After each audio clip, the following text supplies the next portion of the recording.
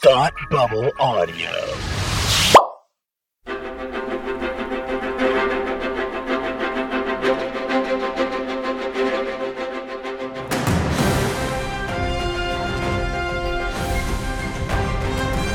Hi, and welcome to Season 5 of Supergirl TV Talk. This is the podcast where we talk to you about the CW's hit show, Supergirl. I'm Frank, and with me, as always, for 5 solid seasons now, is my good friend Tim. Hello, it's me. I'm your friend. I'm here for 5 years. That's crazy, Frank. Yeah. I really didn't... Not that I thought the show was going anywhere, but I just can't believe that we're doing this. 5. We're doing it. 5. Season 5 still alive, baby. Wow, that's good. Season 5. Still Season alive. 5. Season 5. Nice. Sings back less than a minute in. Yeah, I was going to say, if you had Tim sings a song on your bingo cards, check that one off right now. Supergirl TV Talk bingo cards. I need those. If someone wants We to should do design that. those, what are the tropes, right? Like, I wanted someone to tell me, what are the tropes? So Tim singing is one. Me not being able to make a decision about what my favorite is. I don't know. There's a few things. But hey, buddy, it's good to be back. I mean, not that I wasn't talking to you. We've been podcasting up here with Geeks all summer. But hi. I literally chatted with you for about a half an hour before we even started recording That's this. true. But yes, hello. Life is good. Life is grand. So grab yourself a one-man band. Grab Bert from Mary Poppins. There you go. Oh, yeah. That's bad English accent and all. But Of course, that's part of the charm. it is. It really, really is. That's part of the fun. I agree. The other thing that's part of the fun is our mailbag. Mailbag. Let's take a look inside the mailbag. This is Wow, a lot of songs today. yeah. I apologize. This is Supergirl, not Spider Girl. But anyway, Mailbag. Let's look inside the big mailbag. excessive singing brought to you by Tim Gannon. So we've got an email here from Sam. Sam emailed us at mail@supergirltvtalk.com. Sam says, recently started listening to the podcast 2 weeks ago while having withdrawal. Can't get enough. Been trying so hard to catch up on your knowledge of all things comic books / Supergirl is absolutely astounding. Thank you. She says some other lovely, very nice things. I'm not going to just read about us. But she says, my heart kept going on a crazy roller coaster this episode between the ups and downs for Supercorp and Andrea at Catco, then James quitting. What came as the biggest shock to you this episode? I was also devastated to find out Lena is just playing with Kara. Thoughts on where you think Lena's arc will take her this season? Love you guys. # new favorite podcast, Sam. Well, thank you, Sam. That's very, very kind of you. I know we're going to touch on a lot of this stuff later as the episode unfolds. But I will say the biggest shock that I had this episode was maybe at how much Brainy was worried about her suit, worried about the cape. That was the biggest. No. I think the Lena thing was my biggest shock for me. The way she was handling it. I think Kara revealing her identity in the first episode was my biggest shock. That was pretty. Yeah, actually, that's true. I was not expecting that. I really wasn't expecting her to just blurt it out. I really thought this is what we were going to be playing with for the season, and it screwed up Storytime Village. As we will see. As we will see, I had to do some reworking afterwards. But that's what you get for trying to analyze something before it's done. Yeah. But I think that was probably my biggest shock. Like, it was Lena's biggest shock. Right. But Lena knew her identity, and I knew her identity. I just didn't expect that to happen at that moment. Right. And neither did Lena, right? She was like, okay. All right. Yeah, you're right. That was the biggest Roll shock. with the punches. That was certainly the biggest shock. I was surprised at the way Lena decided to handle it, but we will get into that after. We'll get into that. Yes. Another email comes from Gabby, who says, Supergirl episode, like the new suit. Is it just me, or Melissa got some bigger muscles in those arms? Fill up the suit quite nicely. Like her hair, just one thing. You're all on a 3-year contract, right? Remember that? Andrea Rojas says they're all on a 3-year. And Sure. Gabby says, don't you have to sign a contract first. Yes, and it's a new owner. I had questions. I had so many questions about that piece. I had questions, Yeah. and I don't even work in like corporate, the corporate world. I don't work in corporate America, and I do. I had many questions. I do, and in order to do something there's no way your employer can just say you've signed a contract without you knowing about it. They would have to be like, here's this contract, can you please sign it? Now they could be shady about the way they do it. They could maybe be underhanded about what they're making you think you're signing, but that would be shady at best, possibly illegal. So there's just no way you would not know. Here's my question: is that the contract they signed with Lena? And the new owner has adopted that contract, so they haven't signed a contract with the new owner. They definitely didn't sign a contract with Andrea. Did they sign a contract with Lena? Maybe, but they would know that, and so then they wouldn't be threatening her like we're all going to leave. Well, you already signed the contract, so you can't. You wouldn't be I just don't understand. Or maybe they didn't expect her to know that. Maybe I don't know, but. Or maybe like an employee, they forgot they signed a contract because that's what employees do, right? That is possible, but that was kind of an interesting. I have to agree with you there, Gabby. That didn't really make. I was kind of knocking that around my head too, and couldn't quite make sense of it. But that's all good. It's all good. We also got a lot of great feedback on Twitter from a lot of folks, and generally the feedback around this episode was really, really positive. So I'm super excited at we had some really good conversations on Twitter, live tweeting the show last night. I'm excited for a new season of talking with our friends, our listeners. I just really, really have enjoyed that whole thing. Jalen says this premiere was beautiful. I love Melissa's new hairstyle. I really liked a good conversation that Brian and Kendall and I all had talking about Lena and the way she handled that. Chris loves Sanvers, and I talked about Kara's reaction to pants.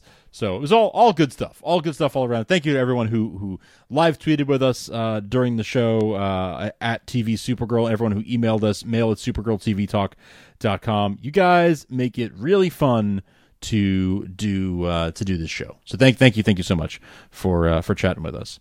That's all I got for emails.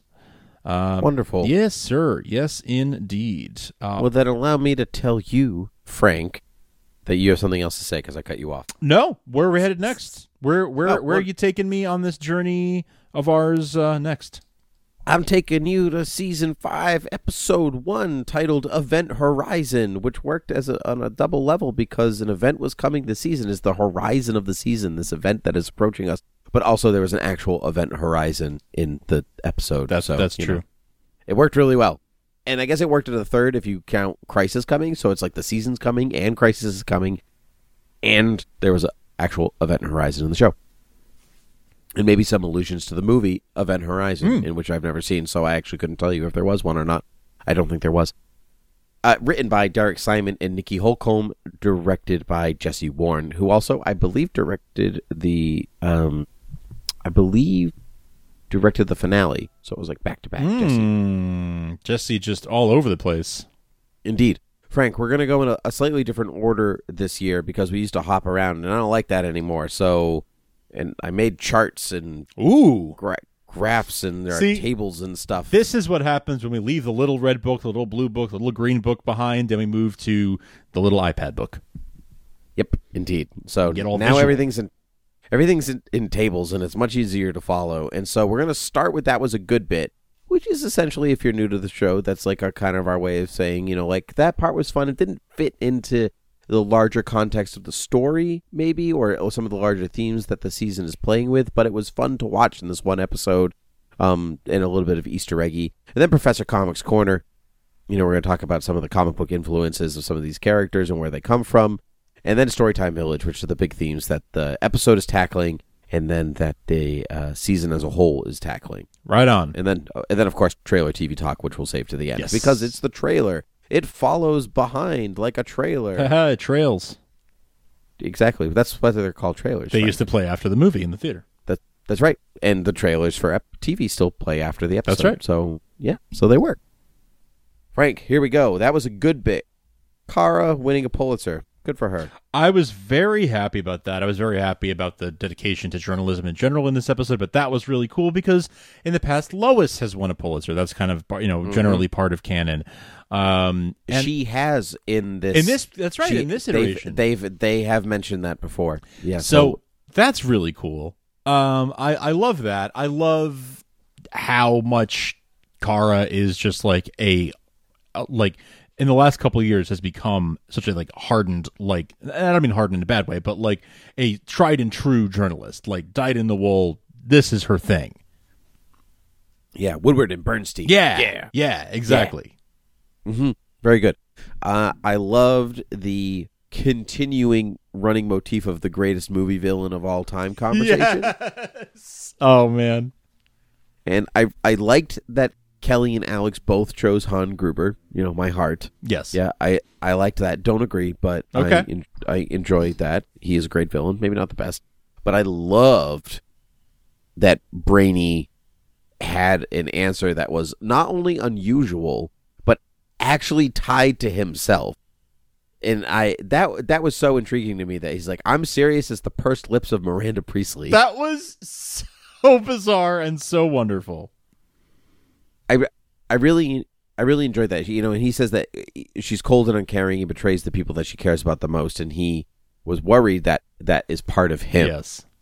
And we're scared we're scared of villains sometimes because we see ourselves in them. We see the worst parts of ourselves acted upon. Right. The things we wouldn't dare think of or do or something like that. Sometimes you can cheer for those people and sometimes you don't. And it's a very fine line. Mm-hmm. And so Brainy gave that some serious thought, which I think it's funny that Alex's favorite villain is a terrorist and her job is basically anti-terrorism. That's so true. But isn't that why that's why she would consider that the most menacing villain, right? Because that's her. Yeah. It speaks to her. Right. Exactly. And maybe Kelly because he's cool. I don't know. He's cool like Kelly. I enjoyed that. The Lost World of Krypton exhibit. Very cool set piece with the dinosaur because Melissa loves dinosaurs. Yes. I mean, we all love dinosaurs. Yeah, but Melissa has a special place in her heart for dinosaurs, as do you. Oh my gosh, dinosaurs are the best. I'm actually looking at one on my desk right now. I have to agree, dinosaurs are the best. They're the best. No, it was also one of the best. Kara landing on the banner of Lex Luthor and her going, ew. Ew. I know, that was great. Oh, that was so great. I briefly mentioned this earlier, but come on. One of the best moments, the most gifable moment of the whole episode was probably Pants! Pants. I was going in order, but yes. Oh, okay. Fair enough. You were so close too. Pants. I loved that's what she got excited about. Mm-hmm. She wasn't excited about the nanotech or the different shades of blue or anything like that. Pants. Which, love the pants. Honestly, fair. It's cold in National City. Yeah, right. Desert City. Yeah. Gets cold in the desert, Yeah, exactly. Let's talk about Kara's supersuit, actually. So, capes are important. Take that, Edna Mode. Yeah, that's right. No capes. Mm-hmm. No capes. I liked the microscopic costume on the glasses. It kind of reminded me of the Flash's ring. Yes, but me too. But even more than that, this is kind of a 90s kid thing. It reminded me of Spider-Man Unlimited. Ooh. Which was a one-season show on Fox where Spider-Man goes to another dimension, but he gets a new suit before he goes, and it's nanotech, and it crawls onto him very similar to how it crawled onto her, over her clothes. Reminded me of that. It was also, I think the idea really came from Iron Man's nanotech. That was my first thought, yes. Yeah, but for some reason I thought of Spider-Man first. Maybe because that came out before Iron Man got his nanotech. That makes sense. Either way, I enjoyed all of that. Even that it's actually on her glasses, like Tony's is on his glasses. I know. He'd click it in Infinity War, and that's where it. Did he click that or did he click his chest piece? I don't remember exactly in his chest piece. Infinity War. I get confused about which film, but I do remember it being in the glasses at some point, whether that was I think that was Infinity War. I think. I get the films mixed up. I can't remember. It doesn't matter. Either way, the suit is cool, and I really like it. She actually feels on screen. I think she has a bigger presence for some reason now. Yeah, she does. It could be even just the different shades of blue. Actually, she stands out a little bit more. Yeah, I think she does. Someone also said that they think she. I think the suit gives her more muscles than the skirt did. Yes. Certainly. So I think that has a lot to do with it too. I think so too. I love Brady's line. This is no time for sarcasm, no matter how dry or well crafted. Great, man, fabulous line. There was a Lord Tech box or bag or something like that. Did you catch that? I did not catch that. I love that.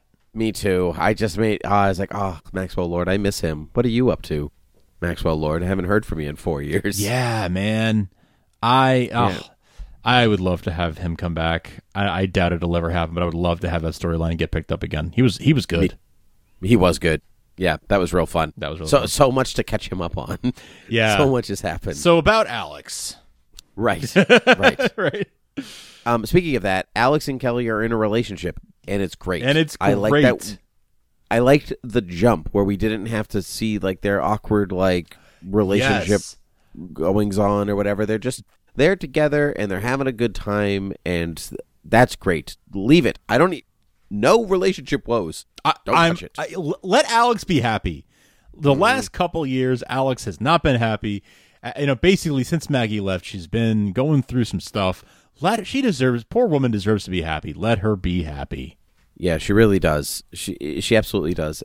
And actually, I did see an interview where they said that they're not going to explore their relationship until after Crisis. Great. Let them just be. Let them just be. Not everything. It doesn't always have to be. Not every relationship is always exploring, is always in turmoil, is always in drama. It's fine. It's fine to let them just be happy. And then if something happens after Crisis, then something happens after Crisis. That's fine. But right. And honestly, when the more turmoil and drama there is when you watch on screen, you start to wonder if these two people actually belong together. At a certain point, right? Yeah, you're supposed to be like, wait a second. Exactly. I loved Alex's line, "How do you guys change so fast?" Because she was the one that didn't change. Everybody had their costumes with them. Even James had his Guardian outfit with him for some reason. And she was like, "How do you guys change so fast?" Well, Kara has the new suit, and guess Jean is always wearing his suit. And I can't speak for Dreamer or Guardian, but the rest was great. I liked Kara's line, "We can't let bad odds stop us from what we know we are doing is right." It's very, very super family. It's a very super family way of saying never tell me the odds. That's exactly what I thought. It's exactly what I thought. Yep. And then at the end we got to see Eve. She was black bagged. Yes. Leviathan or something maybe, who's to say. But props. Props. Okay. All right, moving on. Professor Comics. Oh, so you have any more good bits you want to throw in there? No, you nailed it, man. You nailed it. Yeah, Professor Comics Corner. There was some nice stuff here. Some nice comic book references and hidden things. That's what Professor Comics Corner is. We start talking about what are sort of the Easter eggs and the hidden references that you might not know unless you are a big comics fan, which luckily Tim and I both are. Indeed. So there are 3 that I'm pulling out, and they're mostly characters. First is Andrea Rojas. She is a super. I mean, it's obviously she's not their friend. So we can say that she's maybe the villain for this season. She is a supervillain called Akrata, and she first appeared in Planet DC Annuals in Superman Annual Volume 2, number 12, back in 2000. So she's less than 20 years old, which is fairly new for characters that stick around. Oh, for sure. She was created by Oscar Pinto, Giovanni Barberi, and F.G. Hagenbeck. Her supervillain outfit, when she has one, has this black. It's like a black suit with green stripes on the side, but she has a Mayan symbol, the Mayan symbol for night, on her forehead, and her powers are that she can teleport whenever she's in shadow. And she's allegedly a talented hand-to-hand fighter. So we'll see what they do with her in the show. So her being this, like, Obsidian Black is kind of her reference to the shadow. Yeah, thing, and, exactly. So, which is cool. We'll see what she does and how far that goes. But I thought she made a pretty powerful impact right from the beginning. For sure she did. And she made a splash. And maybe the most sort of one of the more clever things that they did in introducing her was that they kind of reset the Daily Planet. They reset Catco by making James like one of the gang again. He's not the boss anymore, and it kind of puts the dynamic back to where it used to be a couple seasons ago before he took over. That's a really good point, which I had not considered, that he is kind of one of the gang again. Yeah. And even like kind of removed from the gang now that he's left Catco. Right. Which we'll talk about coming up. Next up is the character of Midnight. Mm-hmm. Whose real name is Dave Clark. He's a fictional character owned by DC Comics, originally appearing in Quality Comics back in the 30s and 40s. And Quality Comics was eventually bought out by DC Comics in 1956, and he's really never shown up since. And so the character of Midnight in this show literally just takes the name and the powers, and that's it. That's so weird. So yeah, that it's gender bent, and it's so this connection to J'onn J'onzz all made up for the show. They just took the name. They were like, "There's someone named Midnight. Cool. Yep, that works. Good stuff." So when J'onn was like, "No one knows where she came from," and everything like that, that's because she came from Quality Comics in the 30s, and her name is Dave Clark. Dave Clark. There was a band called the Dave Clark Five in the 60s that had some sort of Beatles sounding hits. That's fun. Cool, Dave Clark. All right, Midnight. And then finally, which I actually talked about last season at the end, but Mellifluolic Jones, Mellifluolic Jones, created by John Ostrander and Tom Mandrake. He first appeared in 1998 in Martian Manhunter issue 0, and he is kind of the Martian Manhunter's big bad. Right. Yep. That's another character that only goes back, 20 years or so, 21 years. Yeah, just about. And the brother thing that they brought up here is, to my knowledge, not a part of the Martian Manhunter relationship with him, or it wasn't originally part of their relationship. I will admittedly say I have not read the latest Martian Manhunter miniseries that DC just put out, because I was waiting for it to be done so I could read it. Right. Right. But yeah. So wait. Oh, maybe he was. Now I'm confused. Hold on. I've got something to read.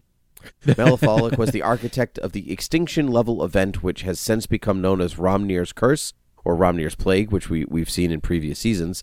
A plague of fire, this curse attacked Martians via their telepathic abilities.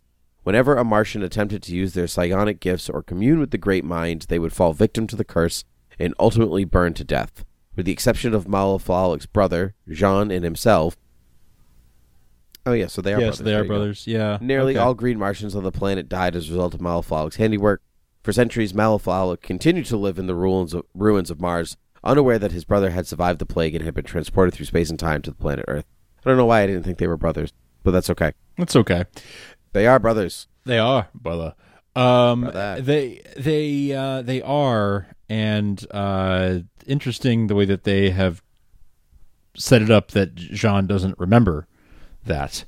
Yeah, well, I think there's actually a reason for that. So I'm going to read a little further, Frank. We'll During their earlier years, both Mellifluolic and J'onn underwent the ritual of Glamkul, which I'm sure I'm not saying correctly, and the show will fix that, in which each permanently exchanged a portion of their psyches with each other. Due to the ritual, the psychic remnant of Mellifluolic living within J'onn's mind managed to bury the similar remnants of his brother's wife and daughter. This fragment Maleflog then tormented his brother with twisted false memories of his life on Earth, and so on and so on and so on. But so maybe they're going to change that for the show, but there's some kind of psychic exchange that, maybe hides. Sure. Sure. Because John's like, I don't have a brother. And I'm like, right. Metaphorical or literal? Yeah, exactly. Right. And weird that when he hung out with his dad a bunch the last. No one talked about it. No one. It's just the awkward family secret no one talks about. Right. Well, I mean, doesn't everyone have Oh, sure, I have a secret sibling we don't talk about. It's very common. I meant more like everyone has a member of the family that's like kind of the black sheep that, sure. Like if you want to have a good time, you don't mention Auntie Carol. Sure, yeah. Bad business deals whatever. Actually, yes, I have, for sure. There are people that we just don't talk about because then it just like, it brings up bad memories or whatever, and we just leave it off to the side. Right. Off to the side. Exactly. It's not like they made Maleflog up, No, I mean, the characters existed for like 20 years, yeah. I'm glad that it took this long for him to show up. Yeah, me too. That feels like appropriate, right? Mm-hmm. Because he feels more important. The villains that show up later feel more important because, you're still learning or whatever. You can dispatch them pretty quickly, but the later you go, the harder they get. That's right. Like a video game. That's right. The bosses get bigger. Indeed. Frank, did you notice any other comic book Easter eggs? No, nothing else that comes to mind at the moment. Those were good. Those were good. Those were fun. This had some good, meaty, juicy stuff to sort of, to pick off here. Yeah, it's always easy when new characters show up. It's easy to be like, oh, this is who this person comes from. That's the middle of the season when there's nobody new. That's when it gets really complicated. Yeah, that's when we're getting into the sort of like, oh, did you notice that they mentioned this thing that's a reference to this one issue of Action Comics from 1997? Basically. Yeah. Basically. I mean, you could argue that Kara's final conversation with Lena out on the balcony, Lena was wearing green. That's very telling. Because Luthers wear green and purple. That's right. And so this was a super versus a Luthor. That's right. In that conversation, it's very subtle, but she's full Luthor in that moment. She's not Kara's friend anymore. Now she's a Luthor, and she wears that green in that confrontation. So wow, like there are things. I know. That's why this show is good, Frank. But also the show is good because of Storytime Village and the themes that we're going to talk about. And, of course, they always kind of, some pick up more than others in the show, and some bleed into one another as good themes do. But first we've got this kind of over-reliance on technology, which is kind of, you can see, like, this is the blanket of what we're doing this season. They don't go into it too much, but there's Lena's new AI which she has named Hope for some reason. So, Frank, what is Lena hoping for? She could have named that AI anything. She's hoping for revenge. That's good. She's hoping for revenge. Is, right?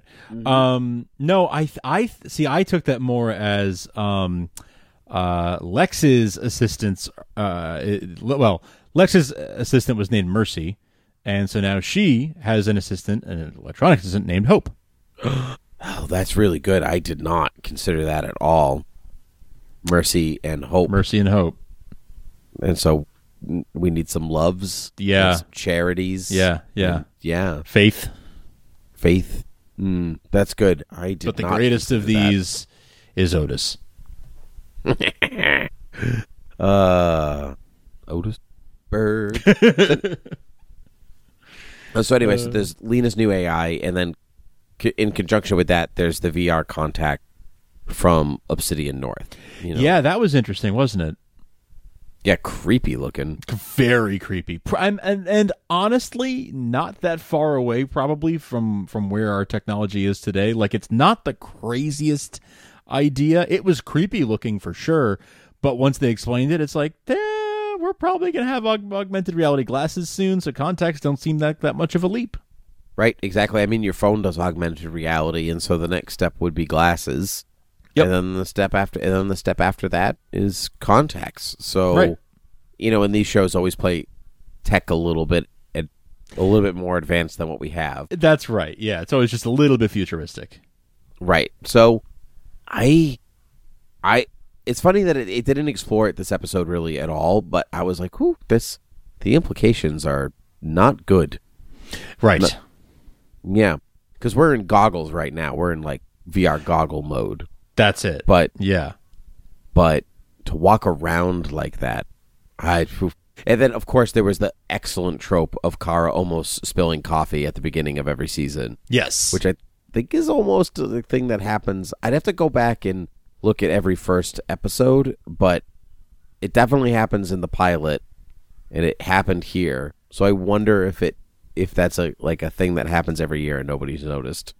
I wonder if it's every year in the pilot. It's certainly something that happens. Yeah, probably not pilot, premiere. Probably in every premiere, likely because it's sort of like resetting and reminding you, like they do little character moments to remind you like who everybody is, who the players are, and like, hey, remember that Kara's really clumsy, and remember that like Alex is a badass. Remember that, and that's kind of the thing to remind you that Kara's clumsy is like spilling coffee. Mm-hmm. You know She's what it only was cool when last she's year? wearing the suit. Last year it was somebody else spilled the coffee in the I'll think of it later. We'll come back, but It was Dreamer. It was Nia. it was Nia. They were in the elevator and Nia was supposed to bring Kara coffee and she like spilled it in the elevator, or it got cold or something. That's what it was. It got cold. Yeah, Yeah, that's the thing. yeah, that's That's a thing that happens every premiere. I love that. I love that. Anyway, Frank, that's pretty much all I have for the over-reliance on technology. Like I said, it's not really something that Sure. they spent too much time on, but what is a premiere if not a big old setup? That's right. Yeah, it's a setup for the season. Yeah. The big one that they really focused on, which kind of runs a lot throughout Supergirl, is this secrets and trust. You know, like, Oh, who yeah. you trust with your secrets and, keeping them and whatever else. But they kind of expanded on that this season to look at whether secrets and trust and how you use them for good or for evil. Whether you're using them for good reasons or for bad reasons. And so they're really looking at this from Lena and Kara's perspective in their relationship, that Lena is hurt, that Kara has lied to her about being Supergirl, and Kara is also struggling to tell Lena independently, not knowing that Lena knows. Yeah, she feels that the time is right. She needs to come clean on all this. And yeah, that's definitely been a major theme between the two of them. But you're right in the sense that it's also like toying with the idea of like when it's the right thing to keep a secret. Right. Because last season was all about telling the truth. And like you have to get the truth out there. And I think that kind of like goes into like clicks versus news and things like that. Another idea that they're kind of playing with. But James's kind of opening monologue to his crew in the meeting is, do the research, get the facts, put it out there, and then maybe you'll win a Pulitzer, as he's looking at Kara and stuff. But they want to put the news out there because people deserve the truth. And Lena also feels that she deserves the truth by getting the news. But is the truth always the most beneficial thing? Right. Are there times when you can legitimately protect somebody by not giving them the truth, or where the truth is more hurtful than not? Right. Like if you looked like a giant pear in your T-shirt, if you're walking around the house, I can keep that to myself. Sure. But if we're gonna go to a gala, maybe you should change. So for the record, you don't look like a pear. Your T-shirt is not even that color. That's true. So how could I possibly? And I can only see your shoulders. Yeah, kind of by design. Also, it's weird that I can only see your shoulders because I am used to looking at your face. So yeah.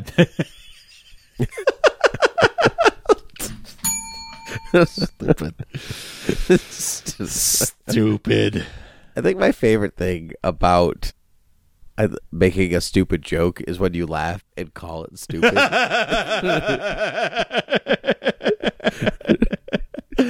Well, you can count on it. Thank you. Just like I can count on Supergirl. Oh, anyway. yeah. Oh, yeah. I liked... We could... Secrets go into, like, Kara revealing herself to Lena. We can talk about that. I have what she said. I kind of wrote some of it down. She said, I was a coward, and I hope that you don't feel like I made you out to be too much of a fool by keeping you in the dark, is what Lena said to Kara when Kara confronts her about Andrea Rojas. Right. So that was such a great scene because it was so well layered. Everything Lena said had a double meaning. So much layering, like so many double meanings to everything. Classic Luther, right? Like that's what Luthers do. They're like, you don't even know it, but I'm making a reference to Ovid right now. Like you just like completely like obscure references. Ovid. You know what I mean? Yes, I know exactly what you mean. No, but that I think so. Like at the beginning, Lena says this like kind of tying into Secrets and Lies and Good and Evil. They're doing this like shades of villainy thing. What does it mean to be a villain? And I think we're going to look at 3 different types of villains this season. I think that's kind of what they're setting up. We're going to look at Lena and Andrea Rojas, and then Leviathan, or maybe 4, Leviathan and Maleficolic, and maybe Midnight. I don't know how long Midnight's sticking around. Yeah. But like what are the types of villains that are out there, and sure, how do you define what a villain is as opposed to like some of these previous seasons where we've looked at what heroism is. Now we're looking at, like, are these people truly bad? Because Lena says she wants Supergirl to experience her shame and hurt, but she doesn't want to kill her. But do you have to kill somebody to be considered a villain, or can you be a bad guy without killing people? Many people would say yes. Oh, 1,000% you can be a villain without killing anybody. You can be a villain if you just rob banks. You can be a villain if you just... What she's trying to do is kind of psychological torture. Right. It's revenge. She wants revenge. She wants to inflict... Count of Monte Cristo revenge. Yeah, exactly. Inflicting the same pain upon the person who caused you pain. So... Yeah, I would say that's becoming kind of villainous. It depends how far she takes it. But for sure, it is going down the path of villainy. Right. But is Kara's lie worth all of this? Does the punishment fit the crime? Right. Yeah. No. I kind of don't think so, especially because she came clean. Like, especially because she did not need to be, she wasn't forced into it. It wasn't like she had no choice. She, of her own free will, and especially as far as Lena knows, of her own free will, just told her, like, listen, I value our friendship too much. I want to tell you the truth. Here's the story. If I'm Lena, I would have a real hard time staying mad at her after that, but, or wanting revenge still. Like, being disappointed, being angry, I guess, is one thing, but still saying, I still want my revenge, that's, oof. Mm-hmm. I would say at that point, it certainly doesn't fit the crime anymore. No, I agree. It doesn't. And so, anyway, so to go back to their dual conversations that go back and forth, Lena says that she was a coward and she should have told her, but it was all set up. She's like saying, like, you're the coward, and you should have told me, and you shouldn't have kept me in the dark, and things like that. And so when Kara does unleash and tells her this secret, she says, I was selfish and scared. I didn't want to lose you. I'm so sorry. And then Lena is clearly shocked, and not like Luther pretending shocked. Like, she's absolutely shocked that Kara told her. It was not expected. Both women acted the hell out of that scene. It was so good. That was some A+ top-notch acting. I thought that was fantastic. Mm-hmm. Yeah, it was some of their best work, and yeah. it came so strong early in the season. I was so thrilled. So then Lena gives this speech. We're back around to the double meanings, and she says the world is full of liars. The truth isn't easy, and not for the faint of heart. Forging the path to the truth is like climbing a mountain, and we are always better for her efforts. Thank you for reminding us that the truth is important, even when it's not easy to accept. And you're just lying. Oh my God! Yeah, it's like again, so many like layers to it, right? Like the world is full of liars. Parentheses, and I'm one of them. And I'm one of them. Exactly. Yeah, this was some classic Luther, man. Classic Luthers. What's even more classic is that Andrea and Lena, who know each other from boarding school and have made this deal, and they said, if we're going to work together in the future, blah, blah, blah. And Andrea goes back on her word, shows up a couple hours early, and Katko throws off Lena's plans. So then Lena says, I'm still going to send you that story because I'm a woman of my word. Like, I'm going to throw that in your face. And then she doesn't. And then she doesn't send the story. It's so true. Like, it's so true. Oh, my gosh. Like, they just, like... Everyone sucks here. Like, everyone. No kidding. No kidding. Oh, There's man. so many lies and double and backing up and, like, trickery, like backstabbing. And it's funny because just watching the episode, I was like, yeah, that was good. That was a good episode. But then talking about the episode as we always do, it's so meticulously put together. That's right. And you don't get that because it's such a breezy watch. Yeah. It's a breezy watch. That's the beauty of these shows. You can sit and you can relax and you can entertain yourself and turn your brain off, or you can look at it this way and see how much work goes into compiling all of these scenes to fit the whole. It was a really strong episode. Agreed. And then this last kind of theme they're going with is this clicks versus news. So it's been like the truth of journalism for a few seasons, pretty much since season 2, Snapper Carr, and a little bit of season 1. Because Katko was kind of sensationalism before. Oh, yeah. But it was a magazine. It wasn't a newspaper. It wasn't a serious journalistic enterprise.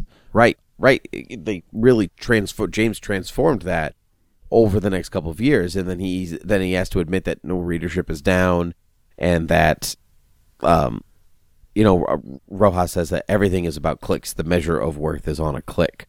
And so she brings in William Day to kind of be the antithesis to Kara, because Kara's going to fight for what she sees as unbiased journalism, which she struggled with in earlier seasons, as we recall. Remember some of those stories, and we were like, "No, Kara, no, you're very biased. You're very right biased. Now. Yeah, no, so she's come a long, long way, and Day is a do whatever the man." Do whatever the boss says kind of guy. His morals are determined by his paycheck. Like whatever it is convenient for him to believe in, that's what he believes in at the moment. Right. Go ahead. He doesn't really have his own principles. He just sort of goes with whatever his employer requires of him at the moment. Right. Which we could look at objectively and be like, that's wrong. That's not what you should do. Realistically, that's what most people do. Yeah. Because they need that paycheck. They need to pay their bills, feed their families. Mm-hmm. Whatever the case is. And so he's made to look like a guy that's like, oh no, I don't know more, whatever. I'm like, he's probably the most realistic person working there now. It's true. But it's a very cynical. He's definitely there to represent a very cynical worldview. Yes. But I think there's maybe more to him than meets the eye. Mm-hmm. Also, William Day is not a comic character, so I have no idea what's up with him. We'll see. We'll find out. Indeed. And then, of course, James quits, journalistic integrity. Part of the adventure, I'm going to be in Mortal Kombat. That's whatever. Bye. It would be kind of hilarious if like, James, what are you doing? Like, I heard about this fight tournament on an island in the South China Sea. Finish him. I'm going to go figure out what that's about. Call me Jax. I'm James Jax Olsen. There you go. Hilarious. Hilarious. Indeed. And that kind of wraps up Storytime Village, Frank. Do you have anything that you'd like to add about this episode? I thought, what was your overall impression of this as a premiere? I thought it was actually pretty solid. I thought it was pretty solid. It's actually, for a premiere, really emotional. Yeah. It was a really emotional premiere episode, and normally they try to go big with like, oh, here's the big fight and the effects that you won't see again until the finale and like things like that. I didn't really feel like this episode had much of that. I mean, it had the black hole sequence. It had the Event Horizon, and it had the dinosaur fight, but those are things that I feel like I've seen those things before on Supergirl. Sure. And so those didn't feel extra special to me in any way. They felt pretty par for the course. Okay. But the emotional stakes were much higher. Yeah. I definitely agree there.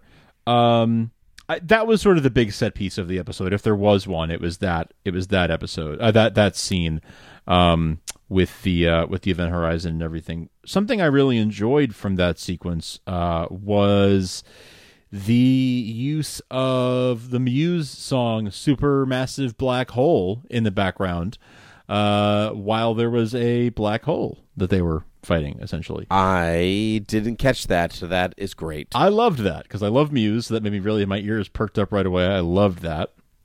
And so that was some fun and clever stuff. I love that we got the Phantom Zone projector stuff in that sequence. I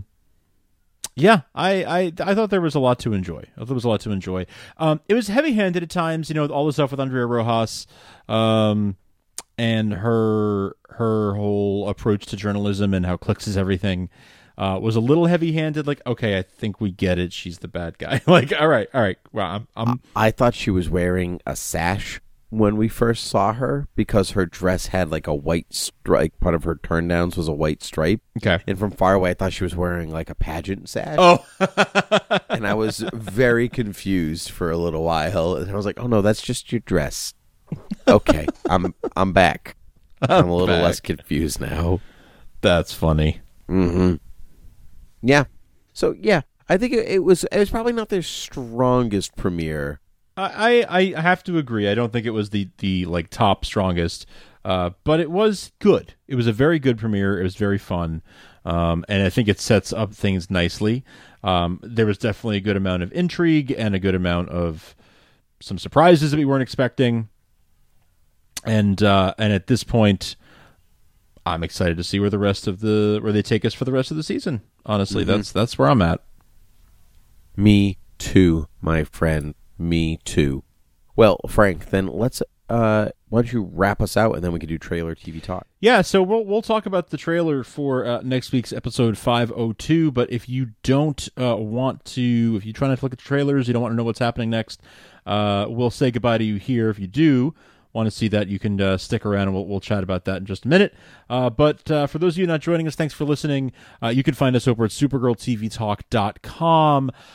You can find us at thoughtbubbleaudio.com, where you'll find this show and a whole range of other shows, including Batwoman TV Talk, where if you enjoyed the world's finest lineup that we have on Sunday nights, now you'll have to go check out Batwoman TV Talk, where our friends Palmer and Michelle are covering every episode of Batwoman, so please don't miss that.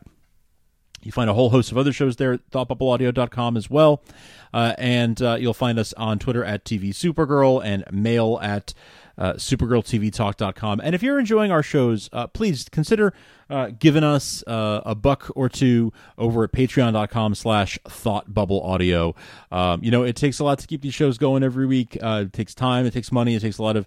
Tim does a ton of attention to detail and all the analysis that he pulls in. So if it means something to you, $1 a month would really mean a lot to us to help us kind of keep the shows going, keep things moving. But those are all the ways to find us. Thank you so much to everyone who does support us on Patreon. Extra goodies there, early access to shows, extra episodes of things, and that's going to continue. thank you. And Tim, do you want to head on into trailer TV talk? Trailer TV talk. Frank, not tons happened in this trailer, honestly. They did not show us much. There is the sibling connection, and not much else really. We see. Kara has a question that echoes the audience. You never mentioned a brother. Yes. Yes, that is correct. It is correct. Yeah. We see all kinds of siblings. We see the Martians. We see the Danverses. We see. I mean, we technically have the Olsens, and I see Kelly in the background of one of the shots. So technically, we've got that. A lot of siblings, and sibling rivalry is contagious, as the trailer tells us. Indeed, it is. I am looking forward to it. I'm digging Maleflalic's costume. Yeah, like his like dark robe thing kind of looks like Martian Emperor. Yeah, Martian the Emperor. So I like that. Question: He Malefalic chooses to be a 9-year-old, 8-year-old girl when he's walking around.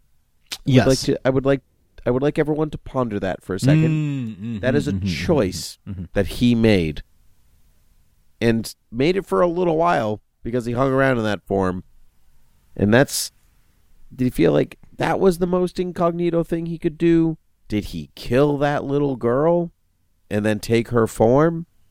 And why not a boy? Why a girl? Why not a tiny pig? Who's to say? Well, it kind of makes me wonder if that ties back to something from his past with Jean on Mars. Very possible. Get his daughter Kimberly. I can't believe Kimberly. That is the name I know. I'll give you Jean, and his brother's name is Malefalalic. Come on. And Kim. Anyway. Yeah. It's like, welcome to Star Wars. Here's Chewbacca, and here's Luke. Kinda. Kinda. Yeah, but for some reason, maybe with his last name, it sounds a little bit more far-flung. I guess, but it's still words, Sky and Walker, you know? It is funny that, you have Han, Luke, and Leia. And you're like, yeah, those are names. And then everybody else is just around them. Does not have a normal name. So his name is Obi-Wan. Okay. But Ben for short. Got it. All right, cool. Cool. Yeah, but then if you get into other, if you get into the prequels, it's Mace and Anakin and Qui-Gon and Jar Jar and Padamame and or Panda Bear, whatever the hell her name is. Yeah, name Padme and and then he get to the future and it's Kylo and Rey and Finn and Poe. We don't name our kids these things. No, but you still have Han, Luke, and Leia. That's just straight laced. That's a normal name. Yep. So funny. Yep. I don't know, man. Don't know what to tell you. Don't know. Cool. All right, we managed to bring it back to Star Wars again. That's always good. That's what we do. Well, Frank, this was fun, but I'd say until next time. Up, and away.